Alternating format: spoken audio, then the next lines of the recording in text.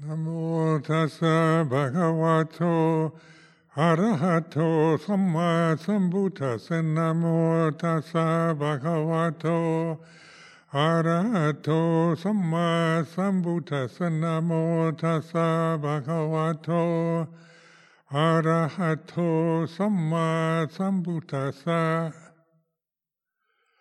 Aparuta de sangamatassa tawara Yesodavanta Bamunjantu Satang.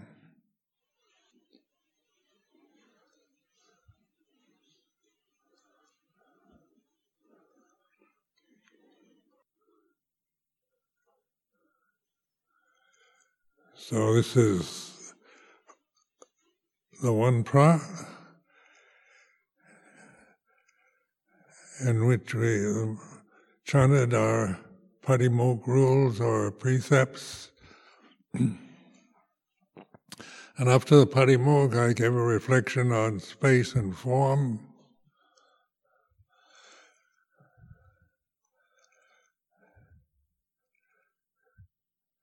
And so this is an encouragement to notice what is here and now. Like space is always here and now, wherever you are, whatever state of mind, whatever emotions or physical conditions, whatever time of the day or night. But space, we don't identify with it personally.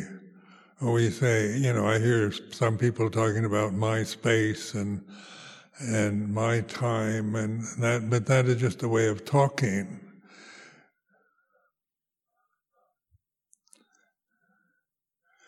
But then the Buddha, before he passed away, in this tradition, this tradition holds that when Ananda asked him about what are we going to do when you physically die, we won't have a teacher anymore. And he said, I leave you the Dhamma and Vinaya. So then I put into context that Dhamma has no form to it.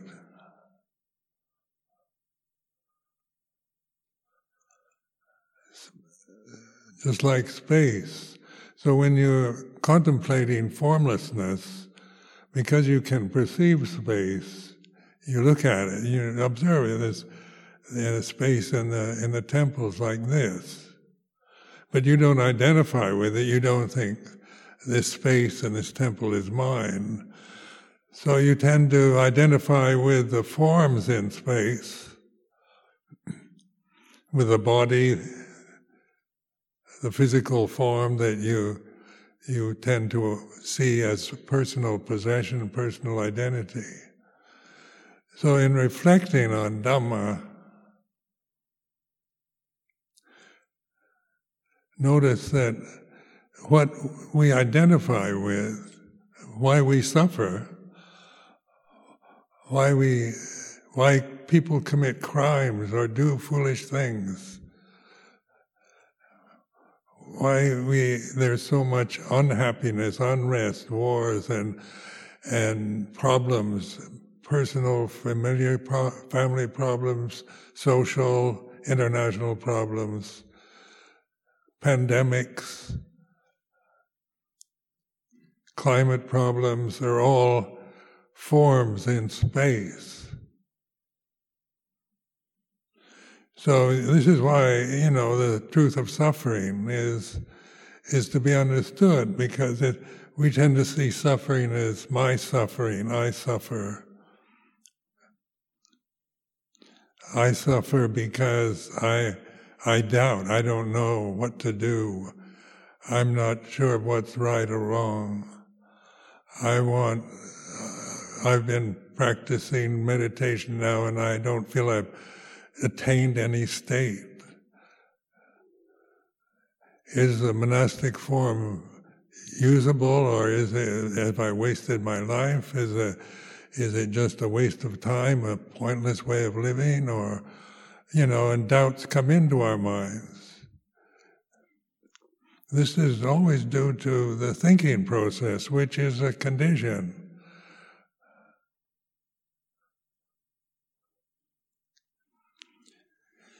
So thinking arises in consciousness and ceases in consciousness. So consciousness is like space. It has no dimensions. You can't perceive consciousness. You can't see it or hear it or smell it. But the reality is that consciousness is here and now, and space is in consciousness. So this is why I like to put into context the paradigm that we use in this tradition. Because when we're just trying to deal with conditioned phenomena, then we get tangled up in our minds because we aren't sure. Some people say you should be a monk or a nun the rest of your life and never doubt. And that's advice that some people might give you, or you can get enlightened without renunciation. That's possible. And do we need all these rules? And does it need, do we need to change the Vinaya because it so applies to life in India 2,500 years ago? So this is all thinking, isn't it? It's the thinking process.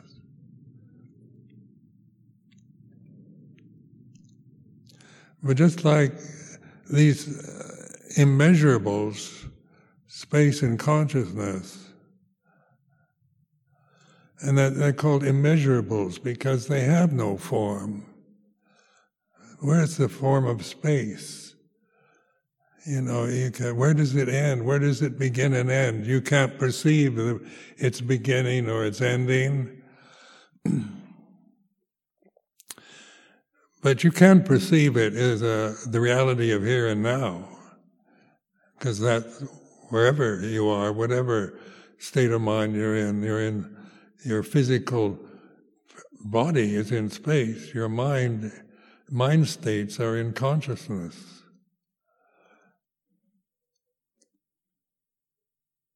So when you're just trying to improve yourself as a person, like self-improvement or trying to get rid of suffering because you suffer and you're told you're neurotic or you've got some kind of emotional behavioral problems or there's something wrong with you that you've got to remedy by finding out and analyzing and figuring out just why you feel lonely or left out or confused or angry all the time. Why do I get angry? Why do I have such confused problems in my mind? And so, we want to analyze, but that's just more thinking, which creates more doubt.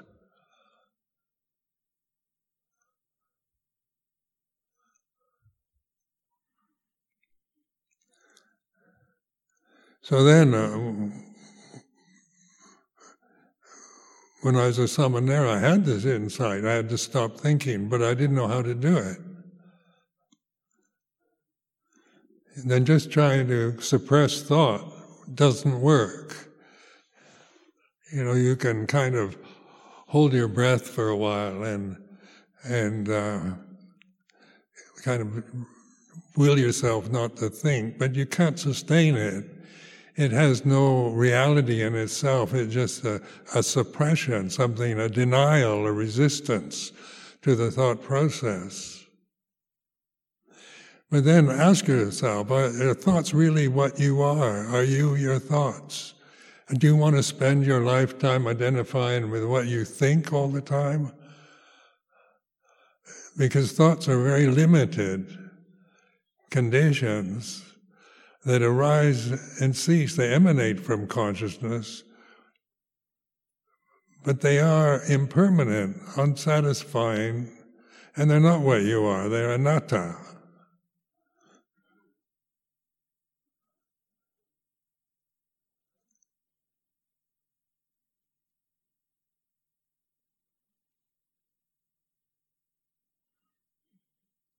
So recognize that this, what you can call a paradigm, or the form of Buddhism that we respect in this tradition, gives us directional signs. It doesn't give us answers.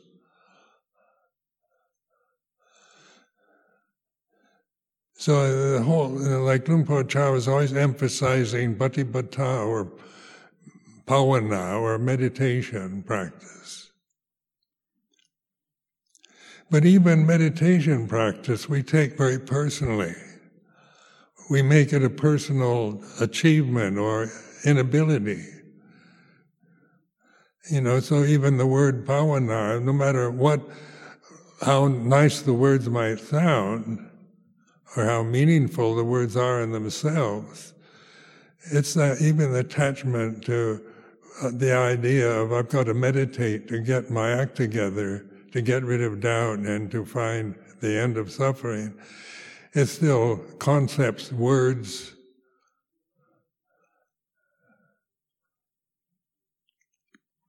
So pointing to where words arise and cease is in awareness. You don't create awareness it doesn't need creating or consciousness. You don't create that. You create the forms that arise in consciousness, in awareness. So greed, hatred, and delusion arise and cease in consciousness. So pointing to the formless, the immeasurable, the unconditioned. So when we take refuge in Dhamma, and I emphasize Dhamma has no form.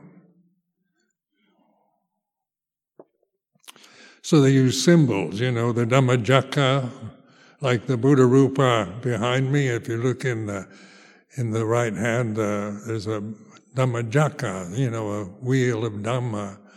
So that's the best you can do. It's a symbol for ultimate reality, but it's only that. It's still a form that is impermanent. So when you want to define consciousness and define space, you want to limit space, or is there an end to the universe? Where does the universe end? And so we ask ourselves these impossible questions. Is there other universes outside this universe that we don't know about? And the interest in space travel is now, very much in the minds of many people. Traveling in space to other planets who are in space, the same space that we're in right now, and the sun and moon, the stars which seem in outer space, that which we can visually perceive, they're in space too, the same space as you are in right now. And you don't create it, do you? You're not busy sitting here trying to create space to live in, but you're just sitting here in space because the body breathes, it sits, stands, walks, lies down, 4 postures. Throughout the day and night, you're the physical form in space all the time, whether it's sitting, standing, walking, lying down, whether it's inhaling or exhaling. These are arising and ceasing conditions. The postures of the body arise and cease in space. Because you can't sit forever or lie down forevermore. It's, the body itself is a condition in space that moves. It walks, it lies down, it stands, it sits throughout a lifetime. So why do we identify with such insubstantial, uncertain conditions, What is it that makes us so identify with what we're not really? And this is the condition of, social conditioning, cultural conditioning, the belief that you are this limited form, that your physical form is what you are, and that's it. Your personality is what you really are. You're a separate person. Because these conditions are about separation, about extremities, about the best and the worst, about good and bad, heaven and hell. So is space heaven or hell, or consciousness heaven or hell? Or is heaven and hell, they're concepts we create?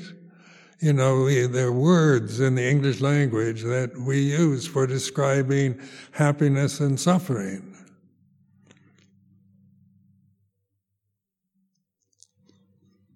Happiness and suffering are opposites, aren't they? So the first noble truth that the Buddha used in his first sermon is suffering, not happiness. Even though the unborn, unconditioned, uncreated, unformed, the dimensionless reality that we are doesn't suffer. It's just the forms, the attachment, the blind, ignorant attachment to form that is the problem.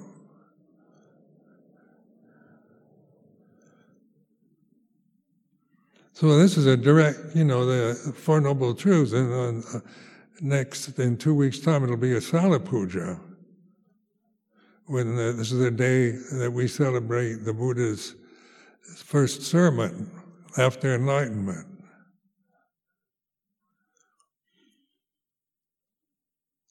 So during this Pansa, this year, this is an opportunity with the forms that we're using, like the monastic forms, the Buddha Rupas, the Dhammacakka symbols, the robes that we wear. Are they personal, or we can like them, or they make beautiful Buddha Rupas, and some Buddha Rupas I've seen are ugly, and some are made out of plastic, and others made out of jade or marble or brass or gold even. These are, and so that we dwell on the quality of the Buddha Rupa, whether we like it personally, and that's a personal choice we make. Whether you like the Buddha Rupa or you don't like it is a creation of your own mind. But when you stop creating things, proliferating about things, which all takes words, because that's what words do. They proliferate about whether this is good, bad, right or wrong, should I stay or leave, or am I wasting my life, or should I dedicate my life to the Dhamma, or what should I do? These are all creations that we make in consciousness that we tend to identify with. So doubt don't see it as a problem, as something that you should believe in everything we say and do here, because we're telling you this is the right way. It's not a kind of cult in which we demand obedience and conformity in our thoughts. The conformity is strictly a convention outward in action and speech. And that's all that Vinaya amounts to, is conformity in action and speech. But in bhavana, meditation, there's no conformity to it. What do you conform to? Believing in Buddha, Dhamma, Sangha because you were told they're right, or using these very words, Buddha, Dhamma, Sangha, to investigate the reality of here and now.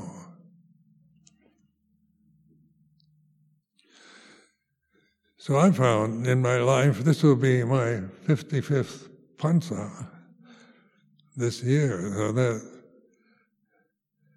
in our concepts of time, that's quite a long time. And, you look back and, you appreciate the traditional form that I adopted,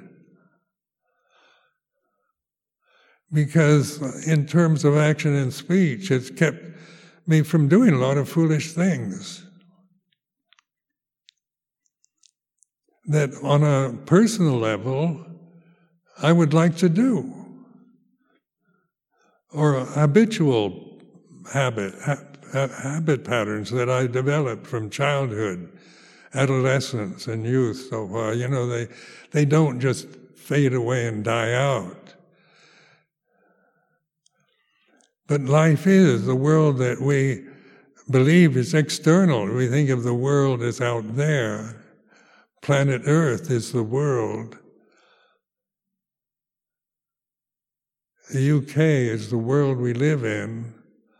These are all constructions of thoughts, concepts. They're objects of the mind.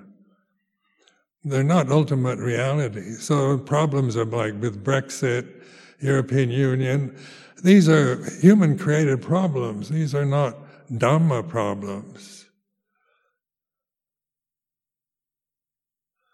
Because we identify with being British, and then we develop a sense of wanting to protect that which is pure and British, is all a creation of the mind. It's not reality.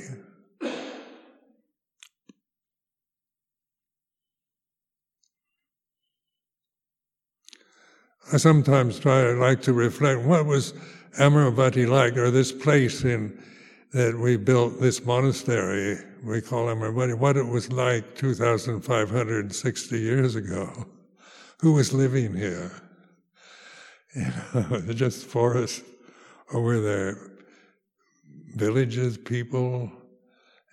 Because now we identify this area, this property, as belongs to us, the English Sangha Trust, it's the Sangha's. These are all creations, limited conditions we create through cultural conditioning, social conditioning, through a tradition of identifying even the robes as some kind of personal ownership, or our alms bowl as personal possession, or our shelter is our personal residence. Everything becomes personal, in space, in consciousness. And so this is the cause of suffering, this attachment to the unstable, and which is changing, and it's not really belong to anybody. There's no ownership, no doer. These are just illusions that we create in our minds out of habit. You don't even do it intentionally. Habitual patterns of behavior developed from early childhood to the present moment.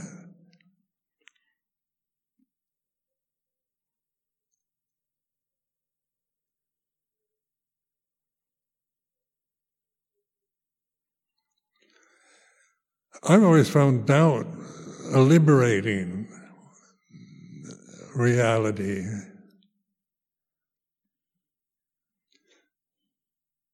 Because, my karmic tendencies are to doubt. I'm a skeptic. I have a skeptical character. And the other day I phoned my sister, and she's 89 years old now, and she lives in Washington State, on the west coast of the United States, which has undergone, a terrible heat wave. And I was very concerned about her because she's very old and she's not that healthy. And she's a Roman Catholic. And we were brought up as kind of Anglo-Catholics, in the Anglican Church or Episcopal Church in America. There's this group that identify with being Anglo-Catholic. So the whole idea of being Catholic has been instilled in us since we were small children.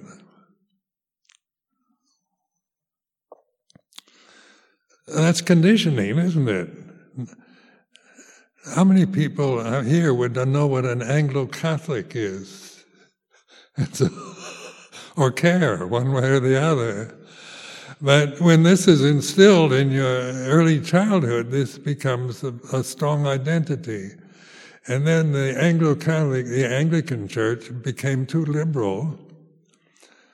They started ordaining women as priests.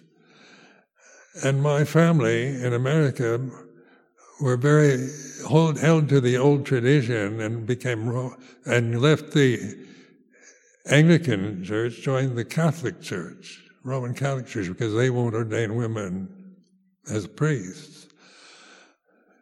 So that problem was solved by changing sects, but by going to another tradition that is more suitable to your thinking process.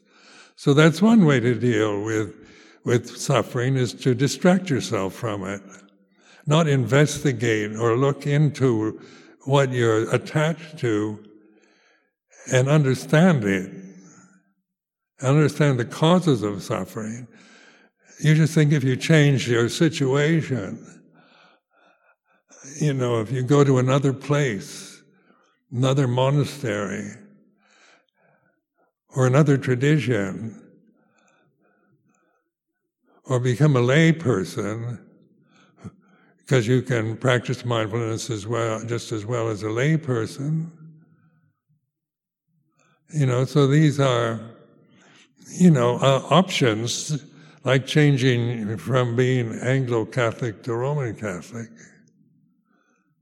Is a distraction, isn't it? Not facing what is really important is the suffering of our attachment to the forms, to the traditions, to our own sense of right and wrong. Because right and wrong arise and cease in consciousness. They're not absolutes. There's no absolute right. And many of us in the Sangha, we tend to absolute righteousness.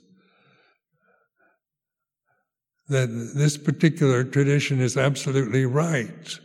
And then because it varies from Tibetan Buddhism or Mahayana Buddhism or Zen Buddhism, then we tend to see other forms of Buddhism as wrong or not as right as we are. So when we investigate righteousness, what do we find out? The sense of being right arises and ceases in consciousness. You can't be right 24 hours a day and be attached to the sense of we're right and others are wrong, or I'm right and you're wrong. That comes up, arises when the conditions allow it to.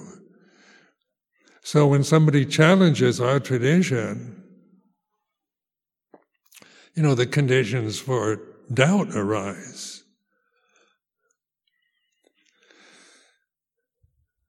And we can become very defensive, very aggressive about it.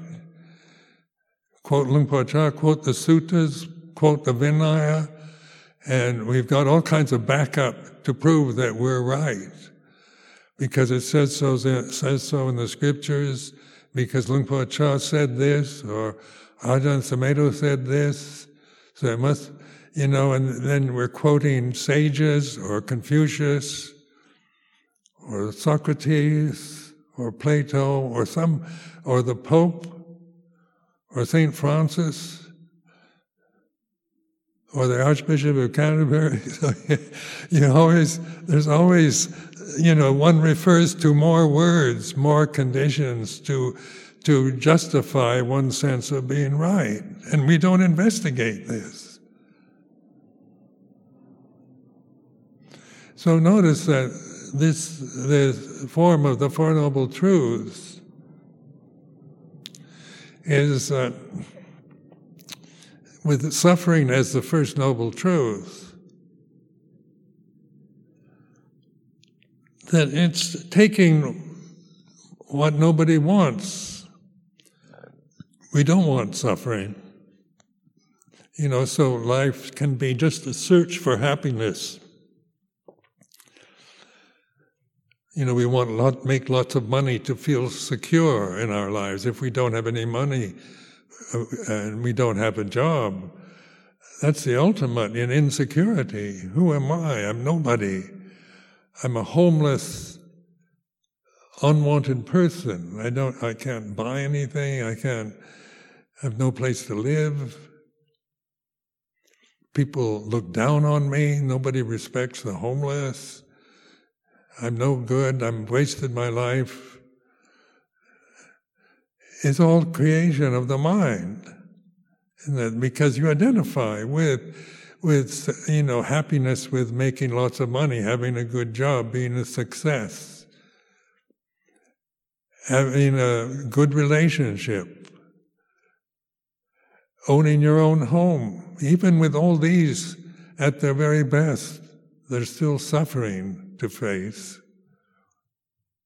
Even if we can, have this fortunate conditions arise in our life, is that what we really want ultimately? It brings a kind of momentary happiness.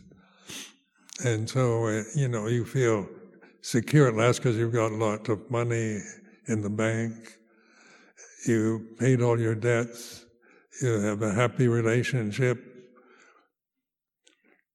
you're respected in the society. But still, suffering exists, even for those with good fortune.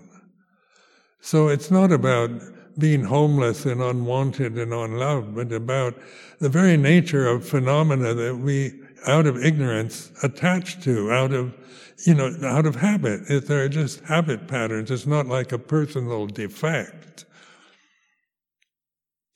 And not something wrong with you, it's just the way you've been conditioned to see yourself always in the terms of a cultural conditioning, religious conditioning, social conditioning.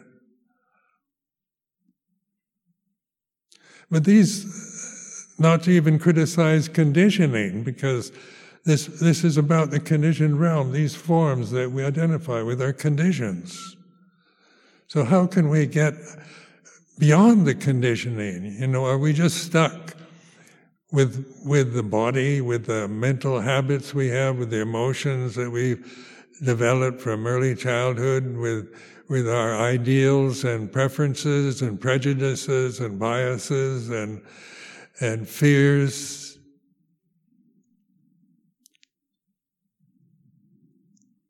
Is that, are we just resign ourselves to suffering as just being born is suffering, getting old is suffering, getting sick is suffering, death is suffering?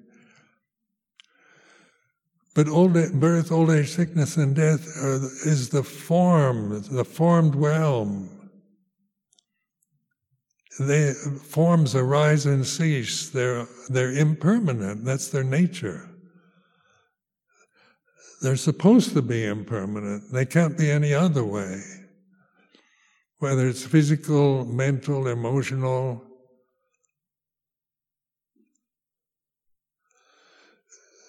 So then ask yourself, why do I attach to them? And of course, you don't need to know why. This attachment to forms is like this. So this is where bhavana, when we use this word meditation, or developing the path, the way of liberation or freedom from delusion, is by understanding delusion, not by getting rid of it. So suffering is a delusion, meaning it's impermanent, unsatisfactory, and not self.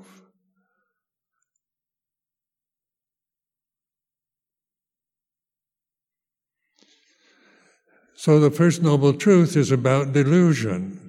There is delusion. You can use it instead of suffering or dukkha.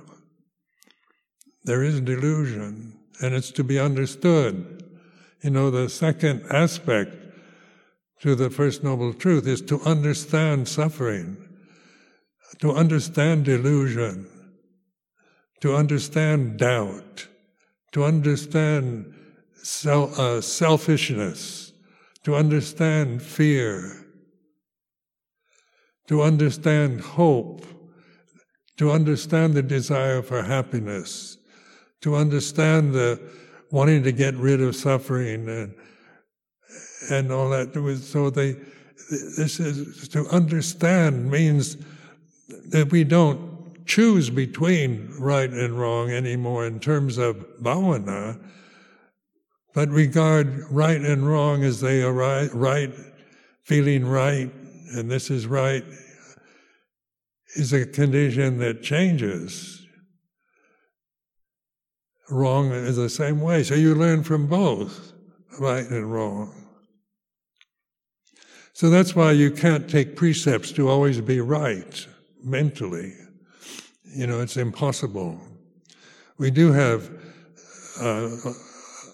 fairly limited control over action and speech.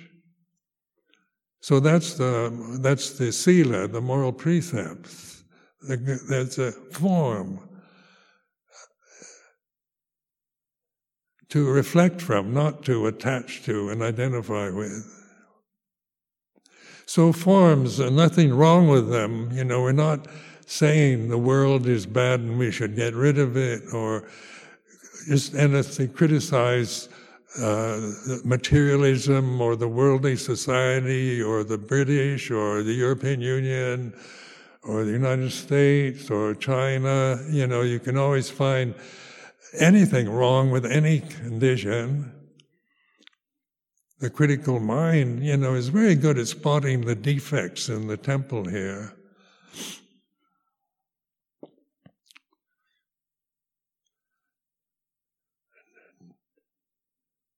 And if you don't like the Buddha Rupa, whenever you see it, I don't like it, I won't look at it. Some people feel it's too big and it dominates the room. And so, that's a thinking process, isn't it? And then purists, the Buddha never had any Buddha Rupas. So, we're the pure Dhamma practitioners. We don't believe in Buddha Rupas or Dhammajakas or these kind of symbols. We go straight to the heart of the matter. Is another form of conceit, isn't it? Ours is the direct path. Ours is the pure, the right way. Even the thought that ours is the right way is another thought. Or identifying with stream entry or not stream entry. You think I haven't attained stream entry. Is the same as I have attained stream entry. It's words. Because you're thinking of it, stream entry as some kind of personal lack of ability or achievement. And it's not an achievement. a personality cannot attain stream entry. Because personalities are conditioned. They're empty phenomena. Your personality, no matter what you think of it, is a phenomenon that arises and ceases in consciousness. So in getting to the source, is mindfulness, awareness. So the First Noble Truth is first, it's in the scriptures. So we respect that. We find the scriptures interesting. We take an interest in them. But there's still words, when you look at them in a book, they come from something, that's not even breathing or feeling. Like the Tripitaka doesn't feel heat or cold, pleasure or pain. But it has the teachings of the Lord Buddha in the scriptures. So that's the first aspect, is scriptural reference, not as a position to take on life, but it's a point to understand suffering. And how do you understand it? Not by analyzing it, trying to figure out why I suffer, why anyone in the Sangha should suffer. We could spend time, trying to make the perfect conditions possible for non-suffering at Amaravati. But no matter how well-intentioned we might be, if we're not understanding suffering, even under the most auspicious conditions that you can imagine or create in your mind for meditation,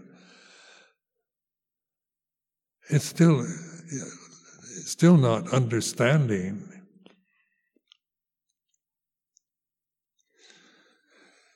So to understand suffering is to observe it.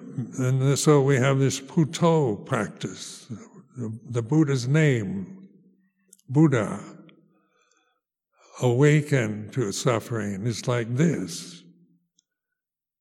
So notice, as I've given out these little pins saying it's like this constant reference to this sentence. It can sound meaningless to many people, because what does it mean? It's like this, what does it mean? And you want to figure out what it means. You're still using your intellect, your thinking mind, to figure out the way it is. When all it is a suggestion, a way of accepting suffering is like this. This feeling of doubt is like this. Feeling of insecurity is like this. And notice it's not judging doubt or insecurity, saying if you really had faith you wouldn't doubt, you wouldn't suffer. Because that doesn't work. It isn't about believing the scriptural teachings, but using them for getting to the source, which is conscious awareness here and now. Timeless, it's timeless. It's Dhamma here and now. So then what is Dhamma? Dhamma is like this. And you kind of open yourself, not trying to, and you're just seeing the inability to define Dhamma with words. Consciousness is like this. Can you define it? Can you show me consciousness? Can you show yourself consciousness?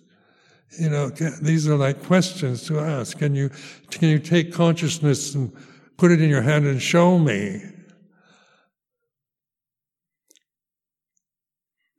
And then I'll believe, that there is consciousness. But you won't find consciousness as an object. So when we talk about awareness, consciousness, mindfulness. It's here and now. But what you're attached to can be anything, whatever feeling, physical, emotional, mental state that you're feeling at this time is like this. And it's not judgment. It's not a way of judging it that you should feel another way or get rid of it, what you're feeling. But it's acceptance of the feeling as it arises and ceases.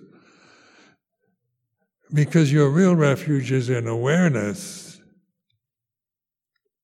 not in what you're feeling, because the feeling, whatever you're feeling, physically or mentally, emotionally, is changing. So Bhutto means to witness change. So you learn from everything, not just the happy moments, the successes and concentration, the insights that you might receive, but the doubt is also an insight. It's like this. And you stop trying to define it or get rid of it,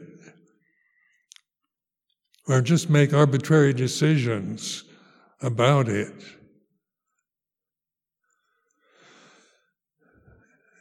Just to get rid of it, or do one thing or another, is kind of resigning oneself, but it's still highly personal.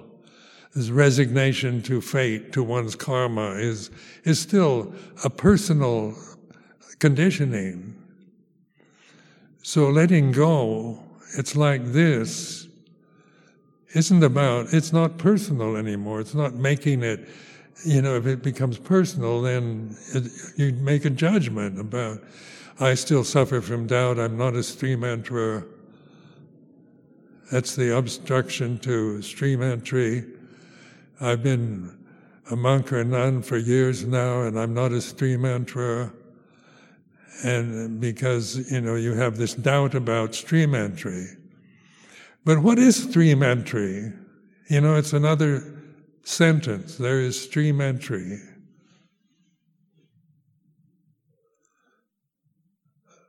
Asodapanna. That sounds nice to the ego, doesn't it? To be able to say you're a Sotapanna. I meet monks, I meet lay people who say they're Sotapannas with great pride. So and then you kind of realize they're not Sotapannas when your ego claims stream entry. But if you think you're a Sotapanna, listen to it.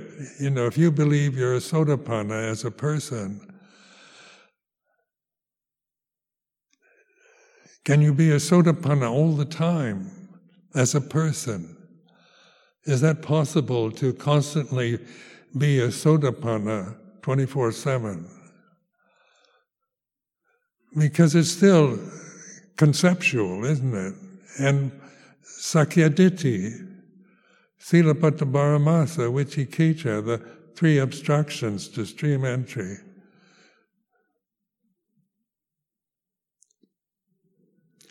But the same applies to I'm not a Sotapanna, because that's very personal. So this is where you trust your awareness. I'm not a Sotapanna. I can't meditate. I don't have samadhi. I don't have enough samadhi. I should get at least upachara samadhi, but I'm not sure whether I even have upachara samadhi. And abundant samadhi sounds really nice. I'd like to get that, but I'm not anywhere near that. This is all conceptual proliferation. In Pali they call it papancha. It's all about me and mine and what I am and what I am not, are both ego or sakyaditi.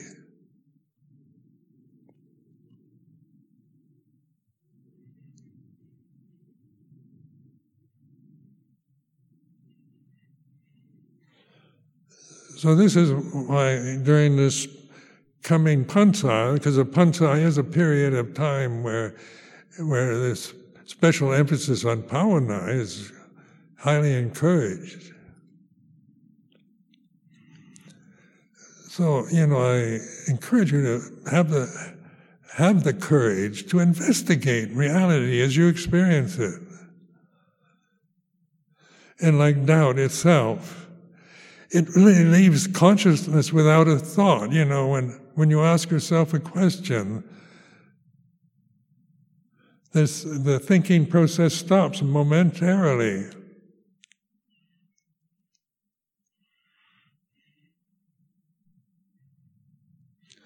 Am I a Sotapanna? And then there's question, doubt. Am I a 55 Pansas? 56, because I was a Samanera for 1 year. So I spent 56 years in practicing some, meditation of some kind. Am I a stream enterer? Am I a once returner? Maybe I'm a once returner and I don't recognize it. Or am I a non-returner? I've developed my mind's very silent, so I must be a non-returner. And so this way, what am I doing? This makes it very personal, like this form here, Ajahn Sumedho, has attained something as a person. But that's not Dhamma, that's not reality.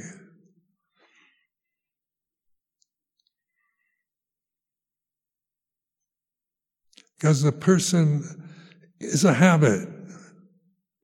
That's why, when you judge yourself with your personal habits of judging, whether you're a good person or not so good person, whether you're right or wrong, or enlightened or not enlightened, it's all proliferation, concepts proliferating, and that you can be aware of. You can be aware of thinking. You can be aware of doubt, of insecurity, of instability.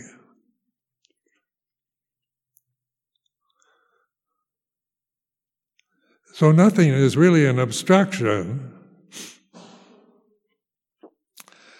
Sakyaditi, Silabbata, Paramasa are called obstructions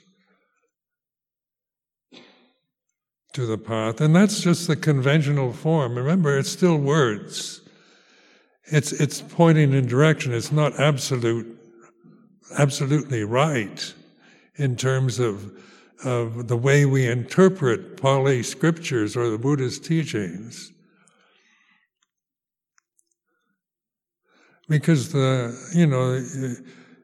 Buddha really, is pure conscious awareness here and now. Buddha isn't about a sage who lived and taught the Dhamma, realized the Dhamma 2,560 years ago. That's convention. But when we take refuge in Buddha, it's an awareness. And it's aware of the way things are, the changing conditions of the body, of the emotions, of the feelings, pleasure and pain, sickness, health, youth, old age, being male or female, being a monk or a nun, being a Theravadan Buddhist, are all conditions, but not absolutes. So then, I ask myself, what is my refuge in Dhamma? Is in this awareness, which I trust. Trust in awareness. So, it's the questions of, am I a Sotapanna, a steam enterer, or Arahant, or whatever. Don't think those thoughts have never arisen in my mind, that question. but you begin to see through those, that they're not identities that you attain and attach to. It's impossible to become a stream enterer as a person. So that's why to recognize Sakyaditi, Silabbata Paramasa, Vicikecha. Sakyaditi is like the ego, the strong identity we have with our form, with our appearance, with our bodies. Silabbata Paramasa, our conventional conditioning, social conditioning, cultural conditioning. And doubt, our thinking habits, our belief. We have to define, we have to describe. We want to define Dhamma, we want to describe consciousness. We want to prove that there is such a thing as consciousness, when the proof is always here and now. It's like this. You don't have to find it. It's not something you lack that you've got to get, but awaken to. So like Buddha means awakening.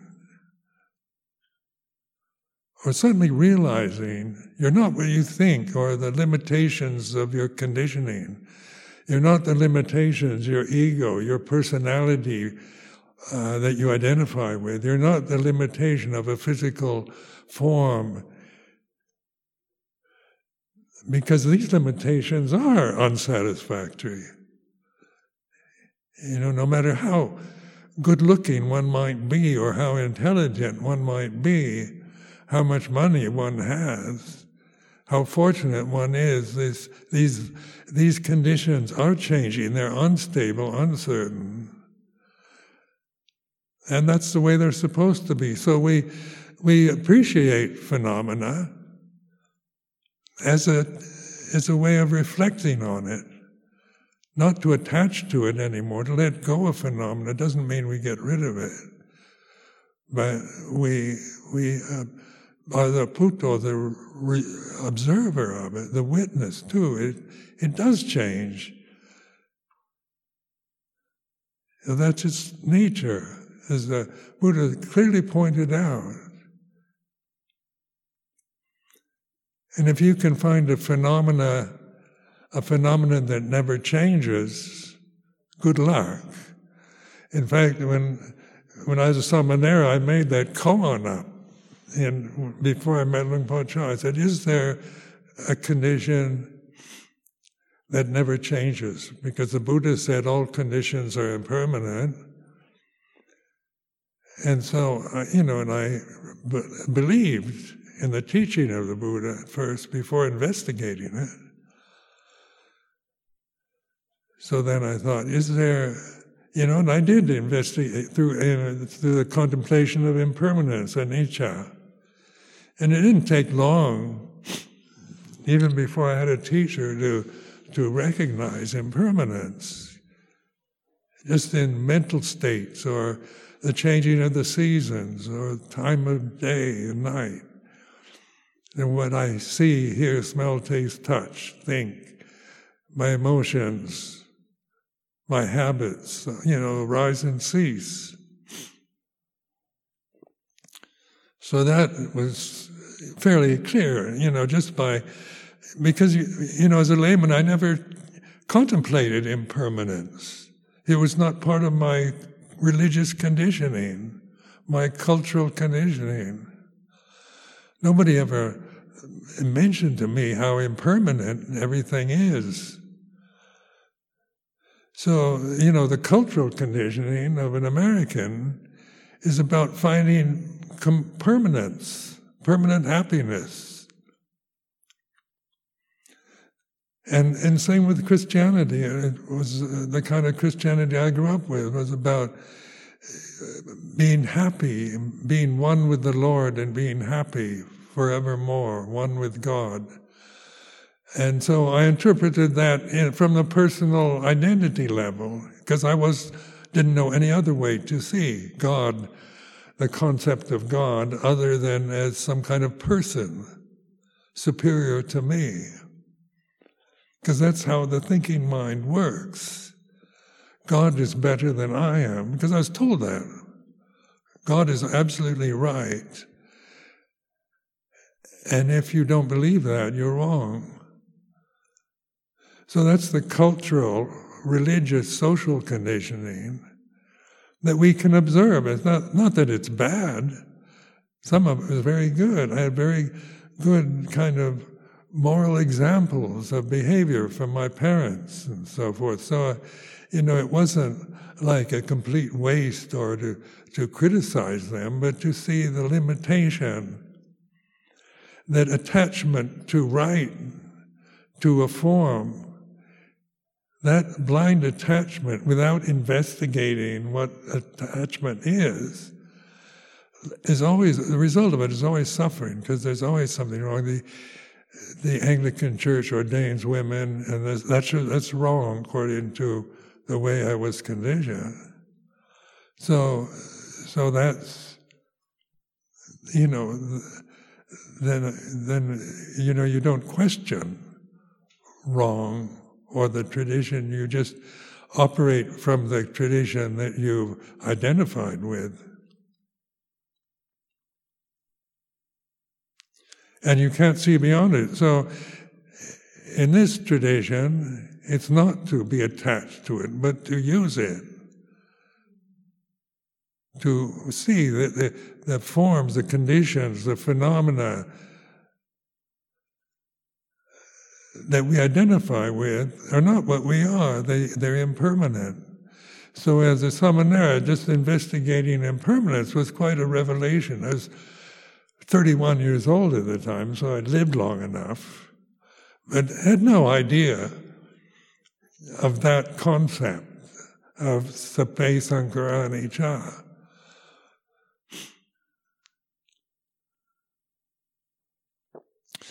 Till I became acquainted with Theravada Buddhism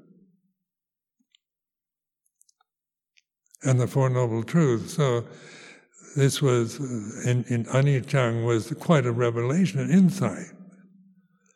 And then dukkha, suffering, unsatisfactory.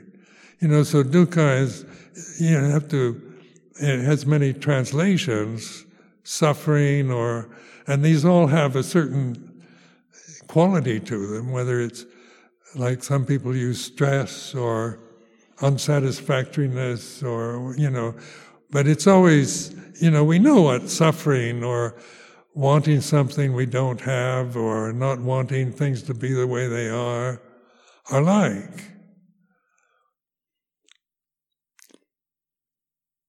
Wanting sensual happiness, to have beautiful things around us all the time to look at, and pleasant sounds, the kama danha, the desire for sense pleasures, is quite obvious. So that, that we cling to conditioned phenomena, expecting it to satisfy us in some constant way. But they don't. We suddenly realize that these flowers in front of me are beautiful right now. But in a few days, they're not going to be so beautiful because their nature is to change. And they're supposed to do that. So that is the way phenomena operates. It has a beginning, has a middle, and an end. And the witness, the Puto, is aware of the arising, the abidance, the end of a condition, whether it's doubt, whether it's greed, any form of greed, hatred, anger, fear, jealousy,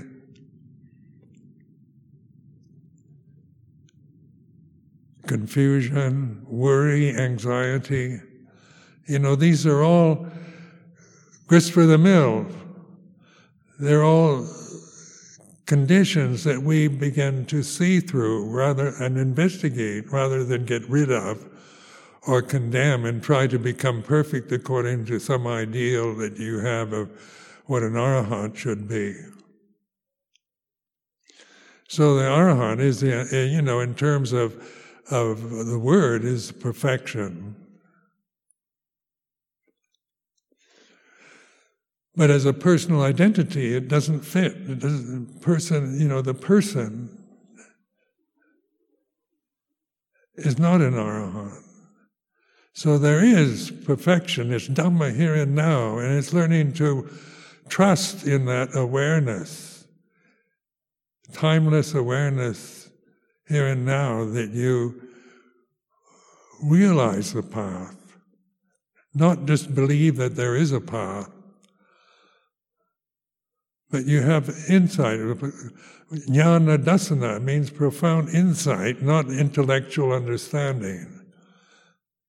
So you can believe in there is a path, there's a once returner, non-returner, Arahant, and then we wonder, is there anyone here in the Amaravati Sangha that is a stream enterer, and so forth, or in Thailand, do they still have Arahants in Thailand? Was Luang Por Chah an Arahant? Was Luang Ta Bua an Arahant? Was Buddha Tat an Arahant? And what are we doing? We're looking outward toward conditions, because right now Luang Por Chah is a memory, is a perception that arises and ceases in consciousness. The Buddha of 2,560 years ago is a memory, is a perception in consciousness.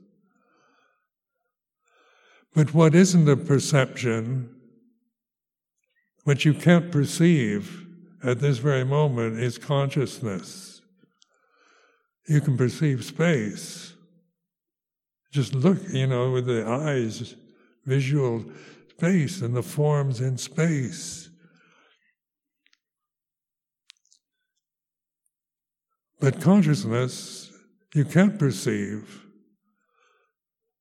because that's what you are. But not as a person. So this we call Sangha, one who practices in the right way. So the forms here, the traditional forms, the monks, the nuns, the Anagarikas and so forth, are forms only, and they have each separate personalities, even though the outward exterior, the form is conventional, the personalities are all different. So we can be aware of the different forms in space, but be aware of the space. Consciousness here and now, space here and now, don't arise and cease, so they're always available. They're not something you create or need, depend on conditions arising that are suitable for realization. It's just realizing them. Space is like this. And it leaves you, when I do this, even now, space is like this. I don't have any thoughts about it. It just leaves the thinking mind, stops the mind from thinking, because I can't describe space. But I'm aware of it. There's awareness. And consciousness, I know I'm conscious right now, but as a person, is it in my brain? Is it about the brain, the organ of the brain that's conscious? Is the brain the conscious entity that we, when we lose our memories, are we lacking in consciousness?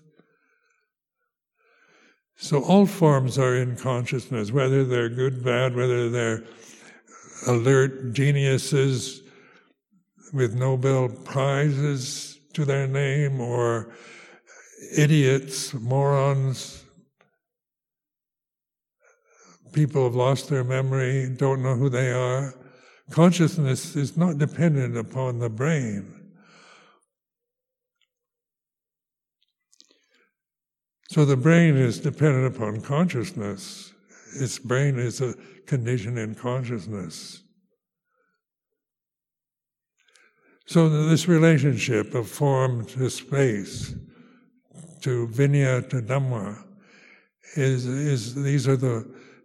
these are conditions which help us to awaken to reality, to Dhamma, to know this.